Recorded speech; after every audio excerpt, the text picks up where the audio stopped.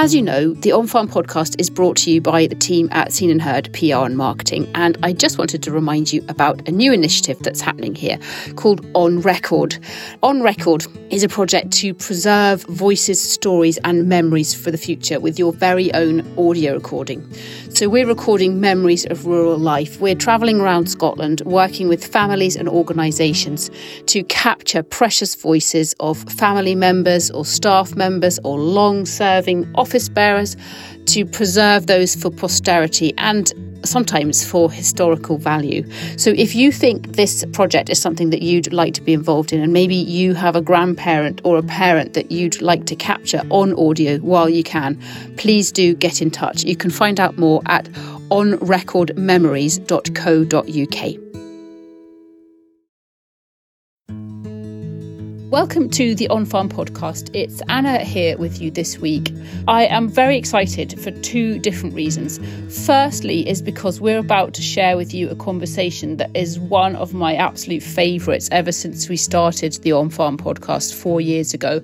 I was chatting to a lovely gentleman by the name of Willie Logan, who shared with me his 91 years of experience living and working in Scottish agriculture. And it was just a delight to record and absolutely fascinating to listen to Willie's stories.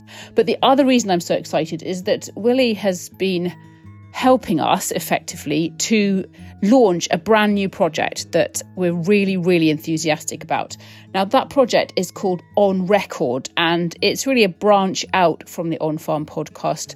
But what it does is offers a personal recording service aimed at giving you the opportunity to capture rural voices for posterity. So it might be a grandparent, it might be a long-serving staff member, it might be that you work in an organisation and you've got an office bearer who's retiring, or perhaps a partner in a law firm. Anybody who's got the most wonderful, unique stories and memories, we can capture those to keep forever. Willie Logan is the first person to take part in this exciting project, and we look forward to speaking to many more people. So sit back and enjoy, and then at the end of the podcast we'll tell you a little bit more about how you can find out more information. Are you ready? I'm ready, yes. I'm Willie Logan. I was born at Athelstone, Mains on the 22nd of January 1932. I had an older brother called Malcolm, and I have a younger sister who's 7 years younger than me, and a younger brother who's 8 years younger than me. We were brought up when the war came along and made life different. Do you have many clear memories of the wartime? Lots. Do you? Yes, yes. There's one occasion when we had a snowstorm during the war, and Malcolm and I went up to the buildings that are built, Air Ministry buildings that were built above Athelstone Fort Steading, and it was snow on the ground. And when we were there were people came to investigate a crashed aircraft, and Malcolm and I walked backwards in the snow, so the people thought we were going the other way. So you were practicing the art of not deception, but stealth. Yeah. The art of stealth. And one of the things we did during the war was the whole family slept in one room. So you were one of 4 siblings. Yes. So there would be 6 of you sleeping in one room. Yes. Was that for physical as well as psychological safety? Psychological safety. Yes, yes. Gosh. And I can remember the cars all had a thing on their lights, so that the lights shone down the way and they were not very bright, so that the Germans couldn't see cars moving about in the night. Yes, yes. Mac and I used to do all sorts of wild things because there was no television or iPads or phones or anything, and we had bicycles and we played. We weren't at school, we played. So you would spend nearly all your time outside, probably. Yeah. And did you did you know all along that you wanted to be involved in the farm? Was that quite a deliberate choice for you? Yes. Uh-huh. What I can remember about the farming was the Grieve was king of the farm after the farmer. Mm-hmm. And he controlled the men, told them what to do, and they all met in the stable before yoking time, as they called it, at 6:45 the first time I can remember. Right, goodness. And there was a little shed, Athelstan Ford, called the tool shed, where the forks or the hoes or the grapes, whatever they were, outside the door. Then he would go round to the stable, tell them all what to do, then look at his watch, and on the dot, they were to move. Wow. So it was precision, real precision. Yes. And my father used to go absolutely mental if they stopped early or were late in going out, because there was about 10 or 12 men, and I used to say to him, "Why are you getting so angry, Dad?" Well, I says, "That's a whole hour's work, because we're 12 people, stopped for 5 minutes, that was a whole hour's work lost." Mm-hmm. And in these times, at that time, before the war, things were tight. There wasn't a lot of money in the system. On a Friday night, the Grieve came to the house, and Father and the Grieve made up the wages. Mm-hmm. Mm-hmm. And it was all in cash, and the Grieve went and paid them.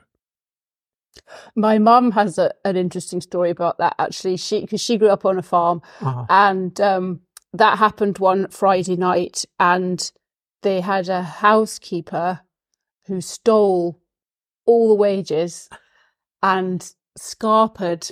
They eventually caught her at Perth train station, I think, still with all of the envelopes in her bag, but she'd gone with all of the wages.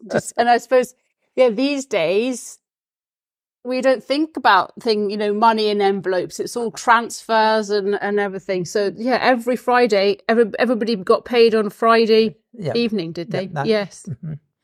But life revolved around the markets. Mm-hmm. Father went to Lanark Market on a Monday because he reared dairy cattle and sold them. He never milked cattle, and he sold them to the calf. Mm-hmm. Lanark on a Monday, Edinburgh on a Wednesday to the corn market, and you took your checkbook and you went round all your merchants and paid your bills on a Wednesday. Goodness. So that was at the Corn Exchange, which now plays host to bingo nights and balls and all sorts of things. Yeah. And on Friday, Haddington Corn Market in the bank. Oh, yes. And Father died suddenly in 1953. So you were only 21. 21, goodness. Yes. And Mac was 23. Gosh. So we carried on the market thing. Yes. I went to the cattle market. Mm-hmm. Malcolm, he went to the corn market. Then after he went away, after he got married, I went to the mall. Right. So the two of you ran the farm together for a time, did you? While. For a wee while? Yes.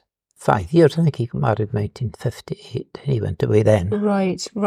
Did he move far? Well, he went to Nottinghamshire to begin with.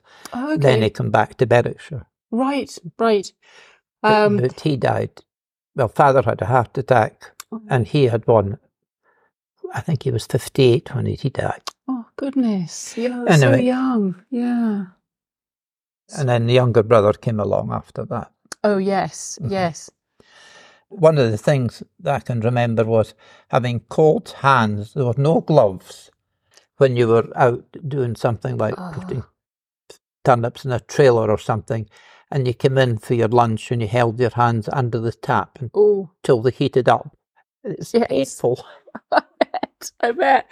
So no gloves. You just had to grin and bear it. Grin and bear it. Once I got cold, they were all right. Yes. There was a wee space where they were getting cold. It was sore. Then once they were cold, you didn't feel it. No. And then when you had to heat them up to eat your lunch. Yes. Otherwise, they wouldn't work properly. Oh goodness.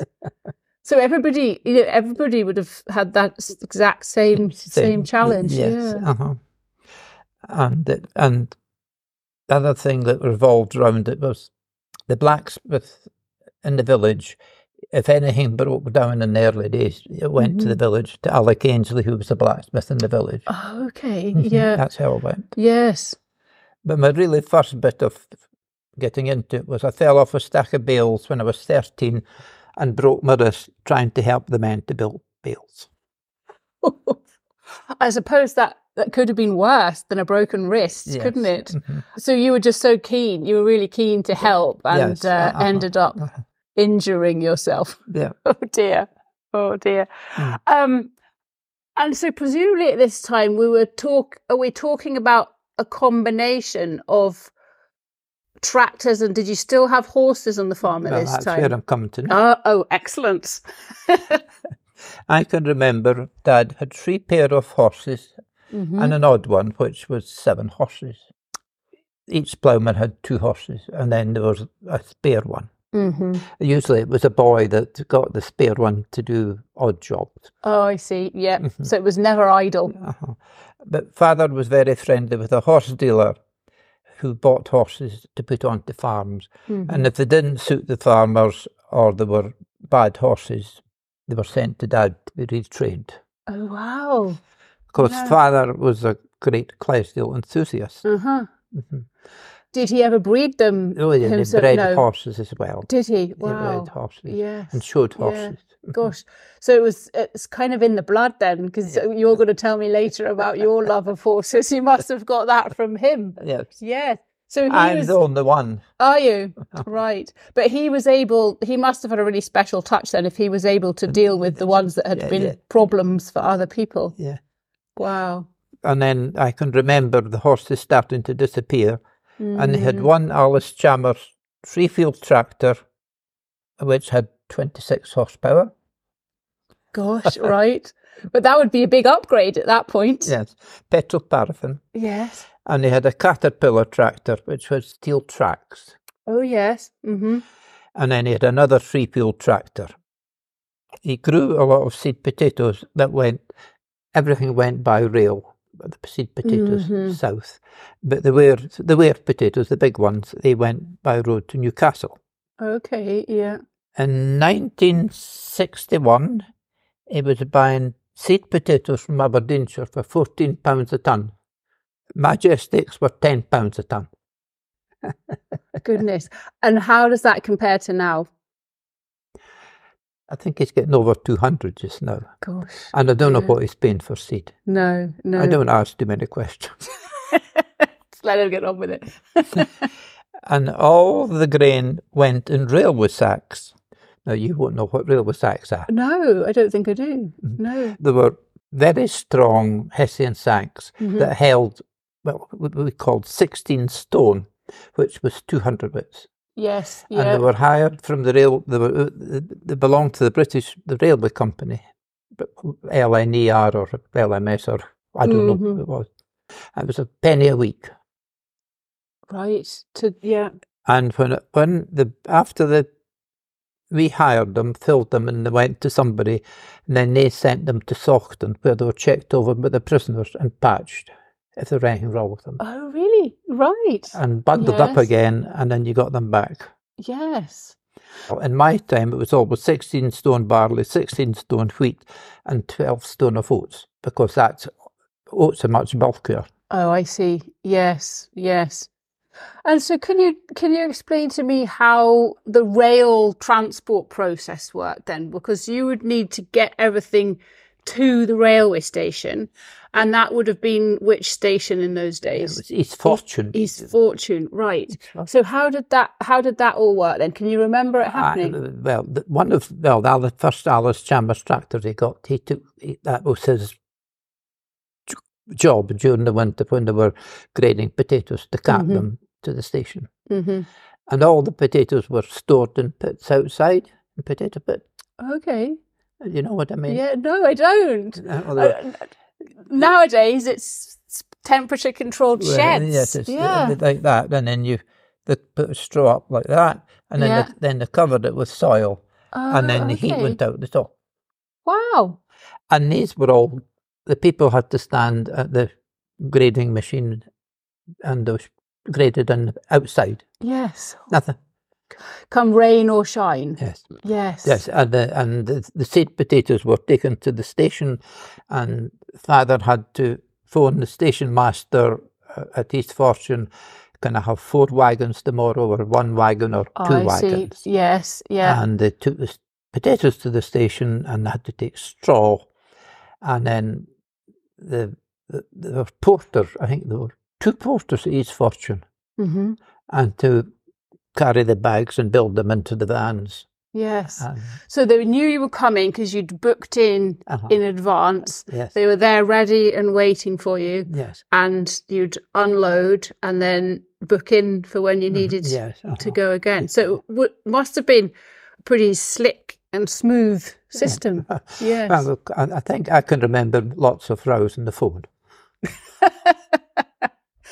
As in wanting a slot, but they couldn't take you because they were already Father full. wanted wagons, and there were no wagons available. And I see. Yes. So the station masters always got very well looked after at Christmas, with turkeys and eggs and whiskey and you name it, to keep them on side. To keep them on side. Yes. Makes sense, I suppose, because you don't want a delay in the process. You want everything to from the farm side. You want everything to be smooth running and get where it needs to be quickly. And then the other thing that during the war we had to grow sugar beet. Okay. Yes. And that all went by rail up to Cooper. Yes. And that was all taken by this tractor. Yes. And was that done almost by directive then? You were told, this is what you need to grow effectively for the war effort, and this is what's required. During the war, we were under direction from the Ministry of Agriculture, and we had to plough up everything if we could. Yes, gosh. But it was actually a good time for farmers. That was when the farmers, during the 1930s, there was not very much money in the system, but during the war, that's when they made. Yes. Which is sad. Well, it is sad, isn't it? But that still happens, doesn't it? With the war in Ukraine has caused prices to increase, and it's a sad consequence. But what it highlights, I suppose, is the fact that the world needs farmers and the food that they produce. Yeah. And do you remember, when it comes to rationing, do you remember feeling short of things, or do you believe that because you were growing up on a farm that actually you were lucky because you still had all of this produce? We were lucky. Yes. Very lucky. There was a bit of black market went on.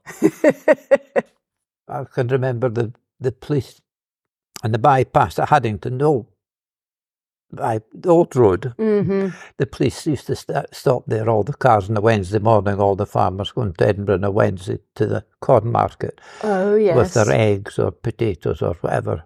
And they were getting sugar or butter, or out the back door of grocers and butchers. Oh, right. So trading, but no money changed hands, but trading items,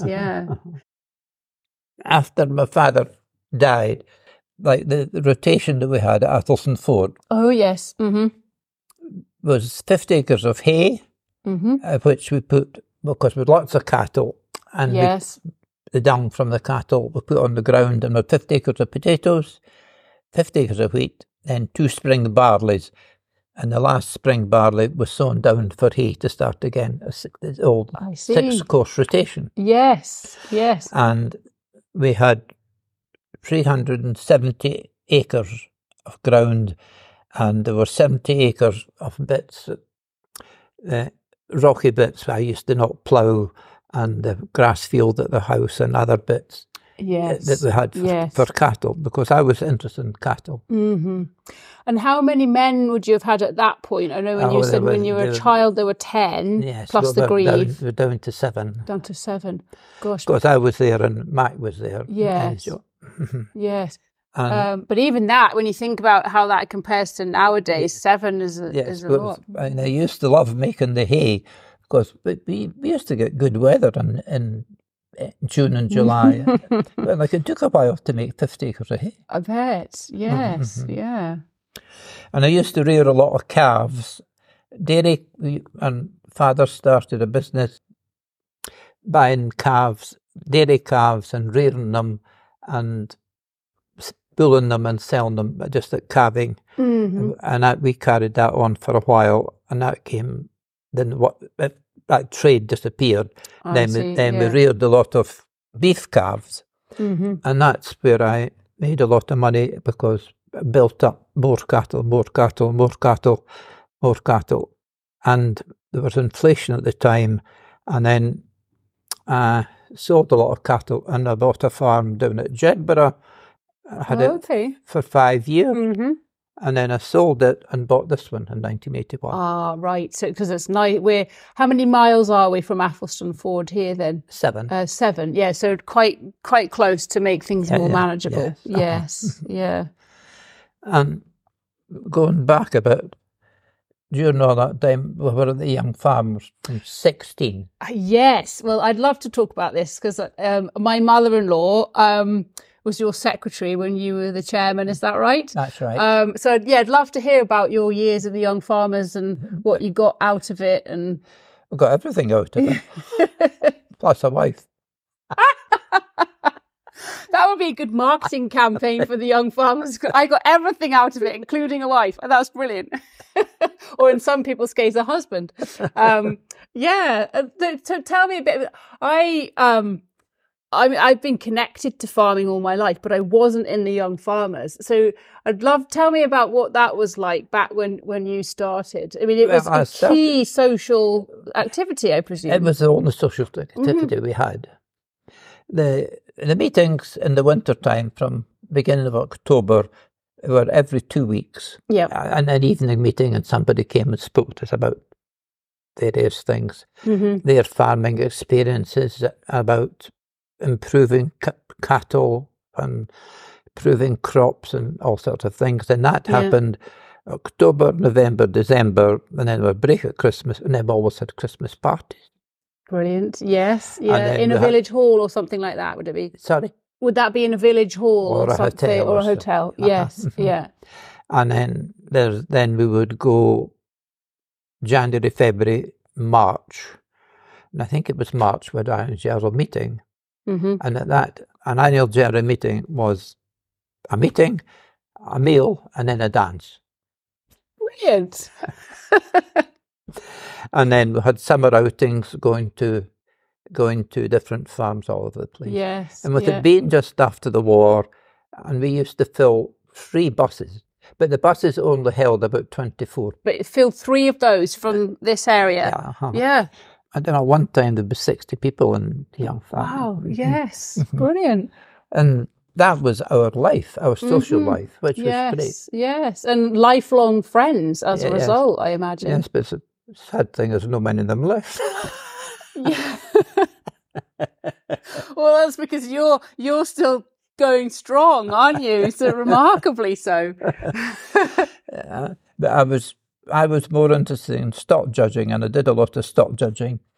And the late Jimmy Jeffrey, who was in Jukery, he helped me a lot and taught me a lot. And I won quite a lot. Oh, did you? Don't be modest. Don't be modest. Tell me more. I certainly sensed when you were talking about raising the beef calves earlier on, I certainly sense that you've got a real passion for livestock, and that's obviously where where the stock judging came in as well. I was in a stock judging team that went to Cambridge and then judged dairy cattle. And we did do very well. And then I was in a stock judging team at the Highland Show judging beef cattle. Oh yes, which we won. Oh, brilliant! And then I was also won a dairy competition at there used to be what they call the dairy show in the Kelvin Hall at Glasgow. Oh, yes, yes. You sometimes read the paper, you see they have dairy shows at some of the markets. Yes, But this went on for a week, and I was with the late Mark Harvey. Him and I won the competition one year. Well done. Fabulous. Were you given a suitable trophy or something to commemorate it? Yes. It's actually the trophy we won in Glasgow. If you go to the Young Farmers stand, you'll see a trophy with orange handles called the Chang Trophy. Yes. My name's on that. Oh, excellent. Well, I'm going to try and find a photograph of that if I can't see it in real life. Well done. Brilliant. So it was a hugely social thing, but actually also everybody was learning something at the same time, weren't they? Yeah. Yes. So really, really beneficial. It was both beneficial and social. Yes. And did you do speech making and that sort of thing, or is that a newer kind of... We had to give reasons why we placed animals, which they still do these. I see. Yes. A, B, X, and Y. Right. Yes. I placed them that way. Yeah. But back to the farm. We used to get potato squads to come and gather the potatoes, and they came from Newton Grange or Miller Hill. What do you call that? Craig Miller. Oh yes, all these places. And that was what the tatty holidays, as they called them. Well, they were women that came. Right. And the Newton Grange ones were good, but they all got too old when I grew up, and they didn't want to come. But the potato squad sometimes didn't turn up because another farmer would offer them for more money. There'd be a lady in the village of Newton Grange who would gather 20 people together. Yes. And other farmers got to know the leader and said, "You're only getting 20p from Logan. I'll give you 21p." So it became a bit competitive to get the labour then. Yes. That hasn't changed much, I don't suppose. And I have been held up against the wall with a knife when I reprimanded some. Oh my goodness. So that was one of the tatty squad who wasn't doing the job properly. Oh my goodness. They were allowed a boiling, which is supposed to be a small bag. Okay, yes, to take away. But then they got greedy and they filled big bags, and then there was rows and fights with the farmer not the farmer, the foreman, the grieve about it all. And then sometimes when you go out at night, the buses would be sitting the roadside because there had so many potatoes in them. The bus was overloaded, it would break down.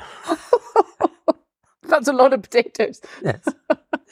And then father got really badly let down one year during the war. It must have been near the end of the war. And he finished up with German prisoners gathering the potatoes. Right. In December. Gosh. Yeah. Do you remember that? I remember them. I remember them walking down the road singing, and I think there was either 2 or 3 soldiers with rifles. Mind you, they could have knocked the soldiers down. But they were a very happy bunch. Yes. And they were in a camp at Gosford at Longniddry. Okay, close to me. Yes, yeah. And they were a happy-going lot. But we were too young. That was 1940. I was only 8, 9 years old. Yes, yeah. So the what it represented would have been a bit lost on you, I suppose. But we knew when they were coming in, because they came into walk from whatever field they were in into the farm, and because they were a cook came from the camp to give them lunch. Oh right, gosh. And heated up soup, and all that. They were well fed. Yes. And Mac and I, you've been at Athelstone Ford, in front of the house. Yes. We used to run over to the wall and look down the road and watch them come down the road singing into the farm. Yes, wow. Do you mind talking a little bit about your wife and how you met her? Well, I met Betty at the Highland Show in Aberdeen. Oh, did you? So back then the Highland Show used to migrate to different locations. Yes. And she was a demonstrator with the gas board. Okay, yes. And then I didn't see her again until 2 or 3 months later, we were at a dance after a young farmers event at Perth. We met her there, and that was it. Yes. And was she from No, she lived Aberdeen? She lived in Edinburgh. She came from Dumfriesshire, Dunfannon. Oh, okay. Yes, yes. And how did she enjoy being a farmer's wife? Well, she was a farmer's daughter. So she took to it quite well. Yes. Yeah. And she did lots of things. She was a very good cook, and she used to bake cakes for a hotel in Edinburgh. The teas, you went for wakes after a crematorium. Oh, yes. Got there. She did that. And she was DC of the Pony Club for a year. Oh, was she? She was secretary then. That. She was secretary of the Pony Club, then DC for I don't know how many years. Yeah. Well, James did a lot of Pony Club. Yes. Well, we haven't talked about horses yet, which we must do. So, what year did you get married? 1964. 1964. Can we talk a little bit about these photographs? I know it's slightly going backwards, but you've got two photographs here. There's not an actual date on them. It was during the war. And do you know where that house is in the background? I don't know where that is. And then there's two of them, and fathers in them both. So they're photographs from during the war at the 1st Battalion East Lothian Home Guard, which your father was involved in. Hugh Miller was in West Fortune, George Cunningham, who was in East Garrelton, father. Yes. Who was that one? Reid, I don't know him. And that's Rupert Watson, isn't it? Yes, Watson. Yeah. And then Gray. That's George Gray. Kenneth, you know Kenneth Gray? Yes. His father. Yes, right. Goodness. And then this man had only one arm. He'd been in the army. Yes. He Fraser something. Lieutenant Fraser. And Wallace, he was a minister in Dirleton. I don't know him. Well, these Robertson Durhams are in Cullen. Oh, right. They're still there. Oh, of course, are they? Yeah. I don't know that one. No. And I don't know that one. And I don't know that one. And in the front row, that man Johnson, George Hanna, he was the farmer in Drem. Oh, yes, yes. Cass Tate. Mm-hmm. Rogers, she was a Roger. Oh, yeah. That's her father. And Right. he had the golf where the Badger is now. Oh, yes, the Bonnie Badger, yes. There was a pub there called the Golf, and that was him. That's Cass Tate's father, Tom Tate's grandfather. Yes, oh my goodness. There's a slight family resemblance, I think. Father was in charge of the Athelson Ford branch. Oh, I see. Yes, yes. And there were all the farmers, there were 3 farmers. Dad was the first lieutenant, Brooks at Culduff was a second lieutenant, and Cunningham was a second lieutenant. Oh, I see, yes. And the farm graves of these 3 farms were sergeants, and all the farm workers, male farm workers, were privates. Right, yes. And they trained, marched up and down the village twice a week. Yeah, gosh. And did your father talk much about it when? Yes, we all knew what was happening. But yeah. Like there was no office that you could find, he could go to. Like everything was. Like his desk was in the living room at Athelson Ford, which still the living room at Athelson Ford, and we all knew. We didn't know what he was talking about, but we were there. No, but you knew what he was involved in. Yes, yeah. You must have felt very proud. Yes, he was. Yeah, and then. The ladies, the women on the farm, your mother and the wives, how did they all get involved? And not just during the war, but, in general, they would be a linchpin, but in a less kind of obvious way. Well, there was, Neil always said, a live-in maid, because I can't know, there's no hoovers in these days, was there? Or there's just an old thing you pushed up. Carpet sweeper thing. What did they call it again? I don't. You're asking the wrong person. Can you ask your mother-in-law? Yes, I will. And with the maid, that was 7 she had to cook for. And yes. Well, mother spent all Monday morning washing. And then in the afternoon, it was hung out. Tuesday was ironing day. Then she went to Edinburgh to shop on the Wednesday when father went to the corn market. Hugely time consuming. And you can see why, back then, fewer women would leave the house to go to a job elsewhere, because everything that they did at home, it took all week, didn't it? From where I'm sitting here, I can see a dishwasher and a robot lawnmower and all of these mod cons which didn't exist, and everything had to be done by hand. Well, there was a washing machine, but it had to be manual filled and manual emptied. Yes, goodness. So ponies, we haven't talked about ponies yet. We talked about the fact that your father had 3 pairs plus 1. How did that then kind of ignite your love of horses, and how has your love of horses kind of been evident throughout your life? It's just the same as you love anything. Yes. It's just a natural thing. Was there a pony on the farm when you were young that you could ride? Yes, we did have ponies. Yes, with a Shetland pony. And my first remembrance of the Shetland pony is, it's a big bit of gravel in front of the house at Athelson Ford. Oh, yes. And much to father's annoyance, we went and got harrow, an old-fashioned zigzag harrow, and with a Shetland pony, and we used to try and get it to pull up and down. We were sent out to weed and rake the lawn, but we went and got the pony to do it. And of course, these harrows were dangerous because if you put your feet in, it was crisscross. Oh, yes. Metal. Yes. And if you put a foot in there and didn't watch how you took it out, you could break your leg. So what are you going to do with a pony if he breaks its leg? Well, so we had ponies, and Mac didn't ride very much at that time, and we used to go to gymkhana. Oh, did you? Yes, yes. And there was a man called Jimmy Mitchell from Bonington. He used to run the gymkhanas at North Berwick to raise money for the Red Cross. Oh, nice. Yes, lovely. Yeah. And was that affiliated with the Pony Club, or no, that was separate to the Pony Club? There was no Pony Club. Pony Club. No, and in fact, my daughters are both in the Pony Club, and I was reading something, I can't remember what date it was formed, but it's quite a young organisation in the grand scheme of things. Yes. And then we had ponies, and then we found out about pubs and girlfriends.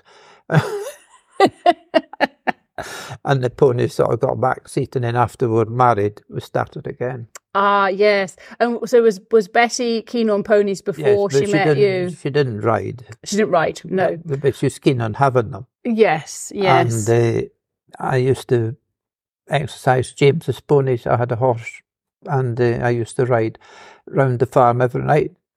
Finish working with the men around about 4:30, 5 o'clock. Have a cup of tea, went and got the ponies, and if James was busy at school, I trailed his pony along beside him. I had a horse. Yes. And I knew all the boundaries around the farm everywhere. Wow. So is this kind of combining work with pleasure then? Because you were riding the horse, but you were also able just to go and keep an eye on what was happening in the way that you probably would just jump in the pickup these days to go and do the same thing. I did on horseback. I like that idea. Yeah, I like that idea. Then he found out about girls and pubs, and he stopped riding. and he did ride again a wee bit, but he hurt his back. He's had 2 ops in his back, so he won't go near them now. No, well, I don't blame him. After James stopped, we started going racing. And I think I've been going racing for about 40 years. Just before Betty died, we decided to buy a share in a horse. A racehorse, Yes, and a racehorse, and I've got 1 or 2. I've had 1 or 2. Yes. And I've got quite a good one just now. Have you? Yes, called Serious Operator. Oh, right. And is it a he or a she? It's a gelding. A gelding. Yeah. And is he winning? Where does he race? Where do you go to? Well, there's 6 of it in the syndicate. I only have a pack. Okay. Yeah. And I've no idea. I don't know them. I only know them at the races. Of course. Yes. There are 2 of them come from Aberdeen, actually, in the oil industry. Yes. And it's with Lucinda Russell. Oh, yes. In Ross. Yeah. And we bought into it last September, and it ran 5 times last year and won 3, so we're quite happy. Oh, that's pretty good. So it's about ready to come out again. Yes, yeah. And so do you sometimes physically go to watch it and then sometimes watch it on television? A bit of I'll only go 100 miles from here. Oh, okay. I can still do 100 miles. Yes, yeah. But I wouldn't go to Cheltenham now. It's quite a long way. Yes, because Betty and I used, after we sort of got retired, I don't know, Betty and I used to go to a lot of race meetings. Oh, okay, yes, yeah, all over the country. All over the country. I think we were going to go to them all. Things didn't work out. No. And I think we've done about half of them. Can I be very rude and ask you your age? 91. 91. But you keep yourself busy with the racing. Yes. And a bit of gardening. Yes, yeah. And are you still involved? Do you still chat with James about decisions on the farm? Oh, no. He tells me what he's doing. And you can then quietly agree or disagree. Do you mostly agree with what he's doing? Yes. No, he's been super. Good, good, yeah. Yes, I actually allowed him to make decisions when he was 25. for years it was always, he made the decisions and I sort of said, well, why is it taking you so long? I suppose you had to make the decisions at a young age, but not through choice. No. And so it would be easy for you to kind of hold on to the reins, but giving him the opportunity is the best way to learn, isn't it? Yes, yeah.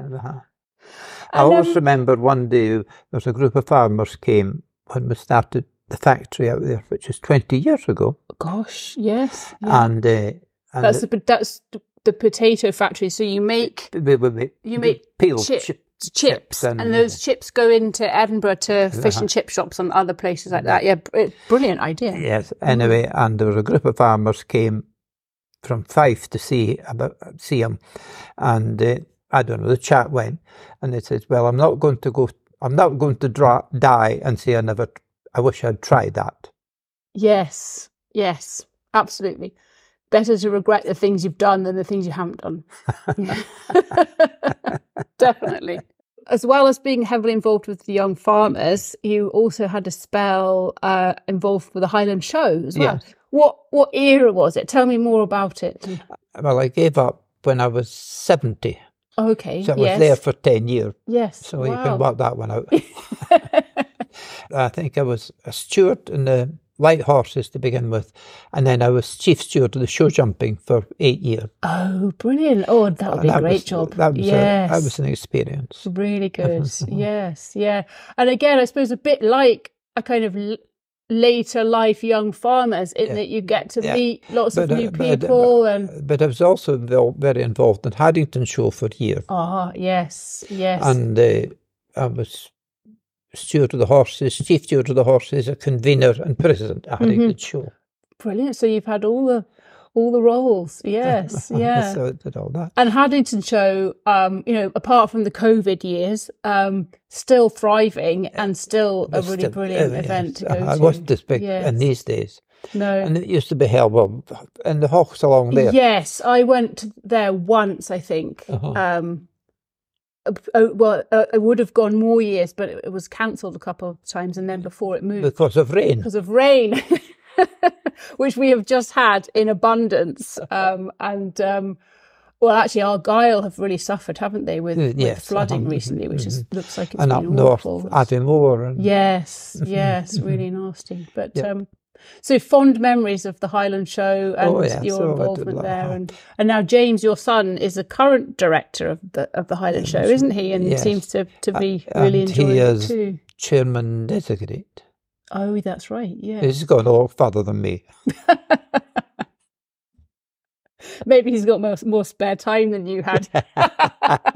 Sorry, James, that was a cheeky comment. We talked about Haddington Show, and I think it's just really important for the local community for people to go along and learn a bit more about food and farming. And the Highland Show is an amazing spectacle for all sorts of people. We've talked about how things have changed so much on the farm, and some of those you must think are positive changes, and maybe some are more negative changes. But what's your kind of overall thought about change over the last sort of 80 years since you can remember? The biggest regret I have is a number of houses of a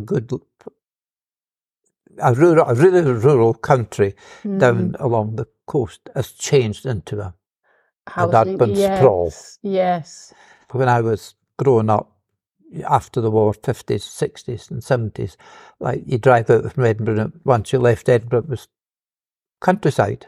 Straight away, yes. And it's just so much of it has been built up and so much is going to be built up. Yes, they haven't stopped.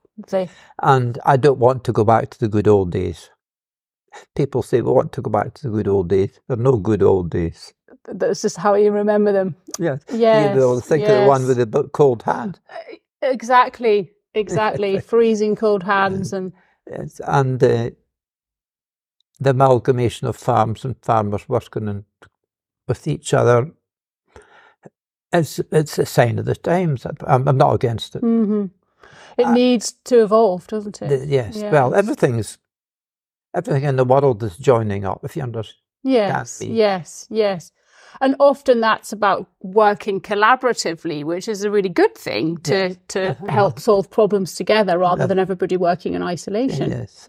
Yeah. And like, if you go out, say at district harvest, for instance, and you pass a field and it's standing and there's a combine at the gate, and you go away for 2-3 hours and you get back and the combine's standing and going out, it's all done. Yes, yes. Whereas years ago, you would be in the field for ages. We moved from 2 combines to 1 combine. We could do 50 acres a day with 1 combine, and that was a big step. Gosh, yes. And that was 20 years ago, maybe 25 years ago. Mm-hmm. And have you got any, you talked about housing and the urban sprawl, and that's maybe one of the negatives. Have you got any regrets about any decisions that you've made, or are you content? I've made a few bloomers in my life, but I'll forget about it. A few disasters along the way with different things. But no, we're going to talk about them. No. And again, it's about, you don't learn unless you make a few mistakes. And sometimes in business, you've got to try things before you can establish whether they work or not. I suppose sorry, carry on.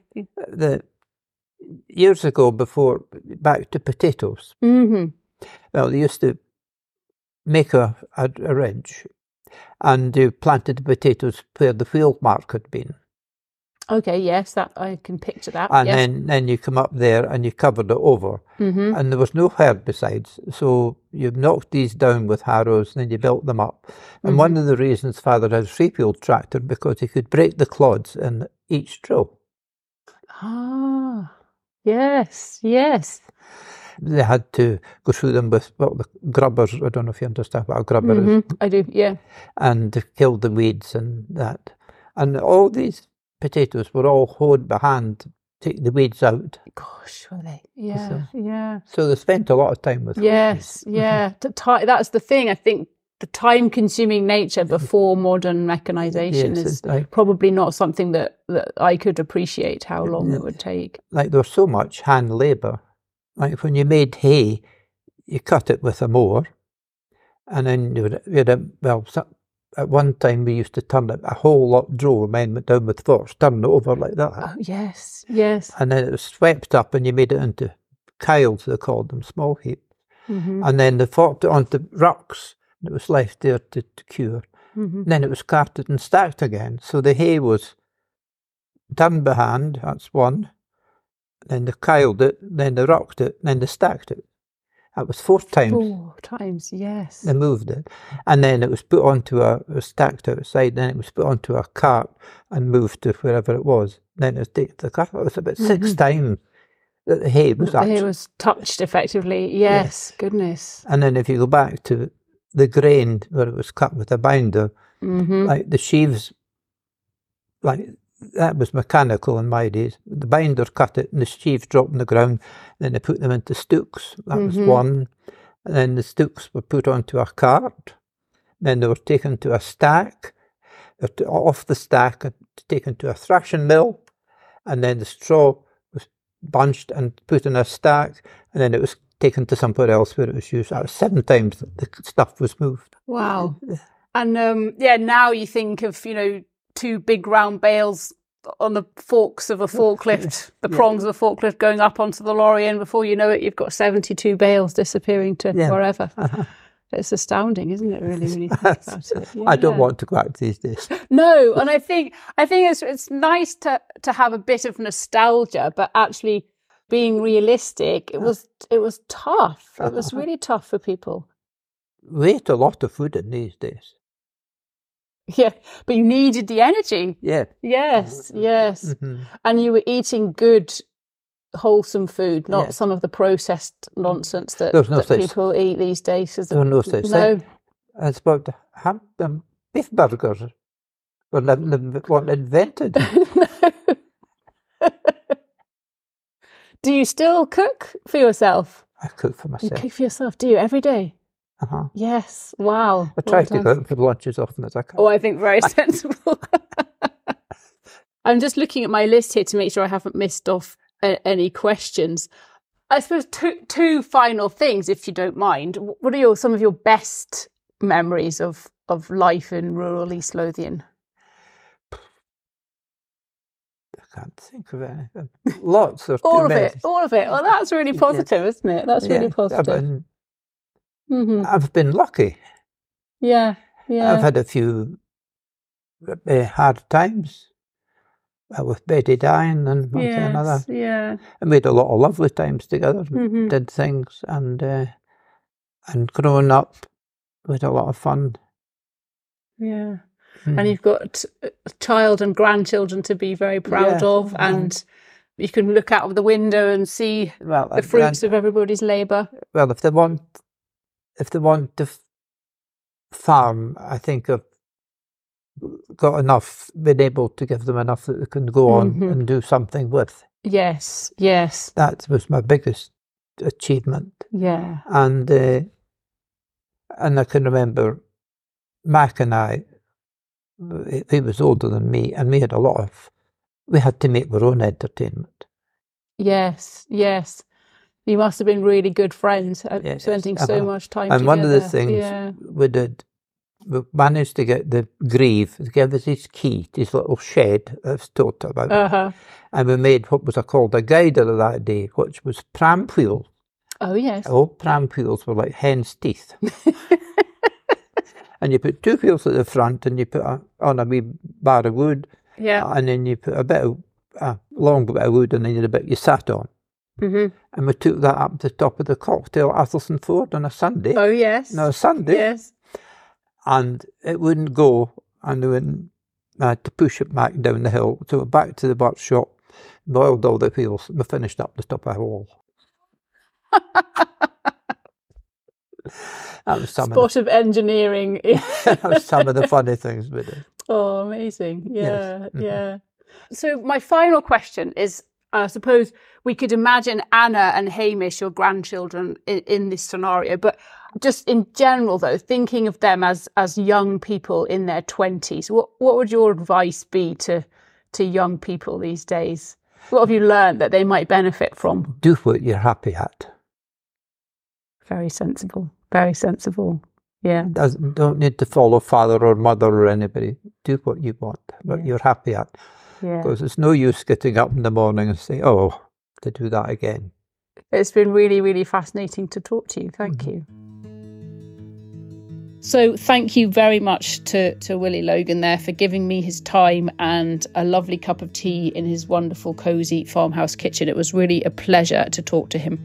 Now, Willie mentioned a couple of times in the podcast there about RAS, the Royal Highland and Agricultural Society of Scotland, and watch this space because we're very excited that one of the very first projects we'll be doing with OnRECORD is in association with RAS. So we'll be revealing more in due course, and it's really, really exciting. But meantime, if you think that you'd love to record your own memories or those of your grandfather or your grandmother or somebody who's worked in your business for 30 years or is retiring, get in touch because we can do that for you and give it to you in a really professionally created file that you can keep forever and listen to over and over again.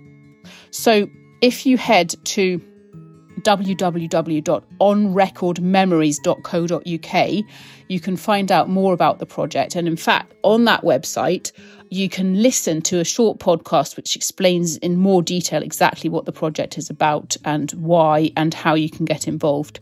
And if you decide to record with one of your delightful family members or staff, if you make a booking to do that before the 29th of February, then when you contact us, quote launch 15, and you can get a 15% discount on all of the bookings, all the cost.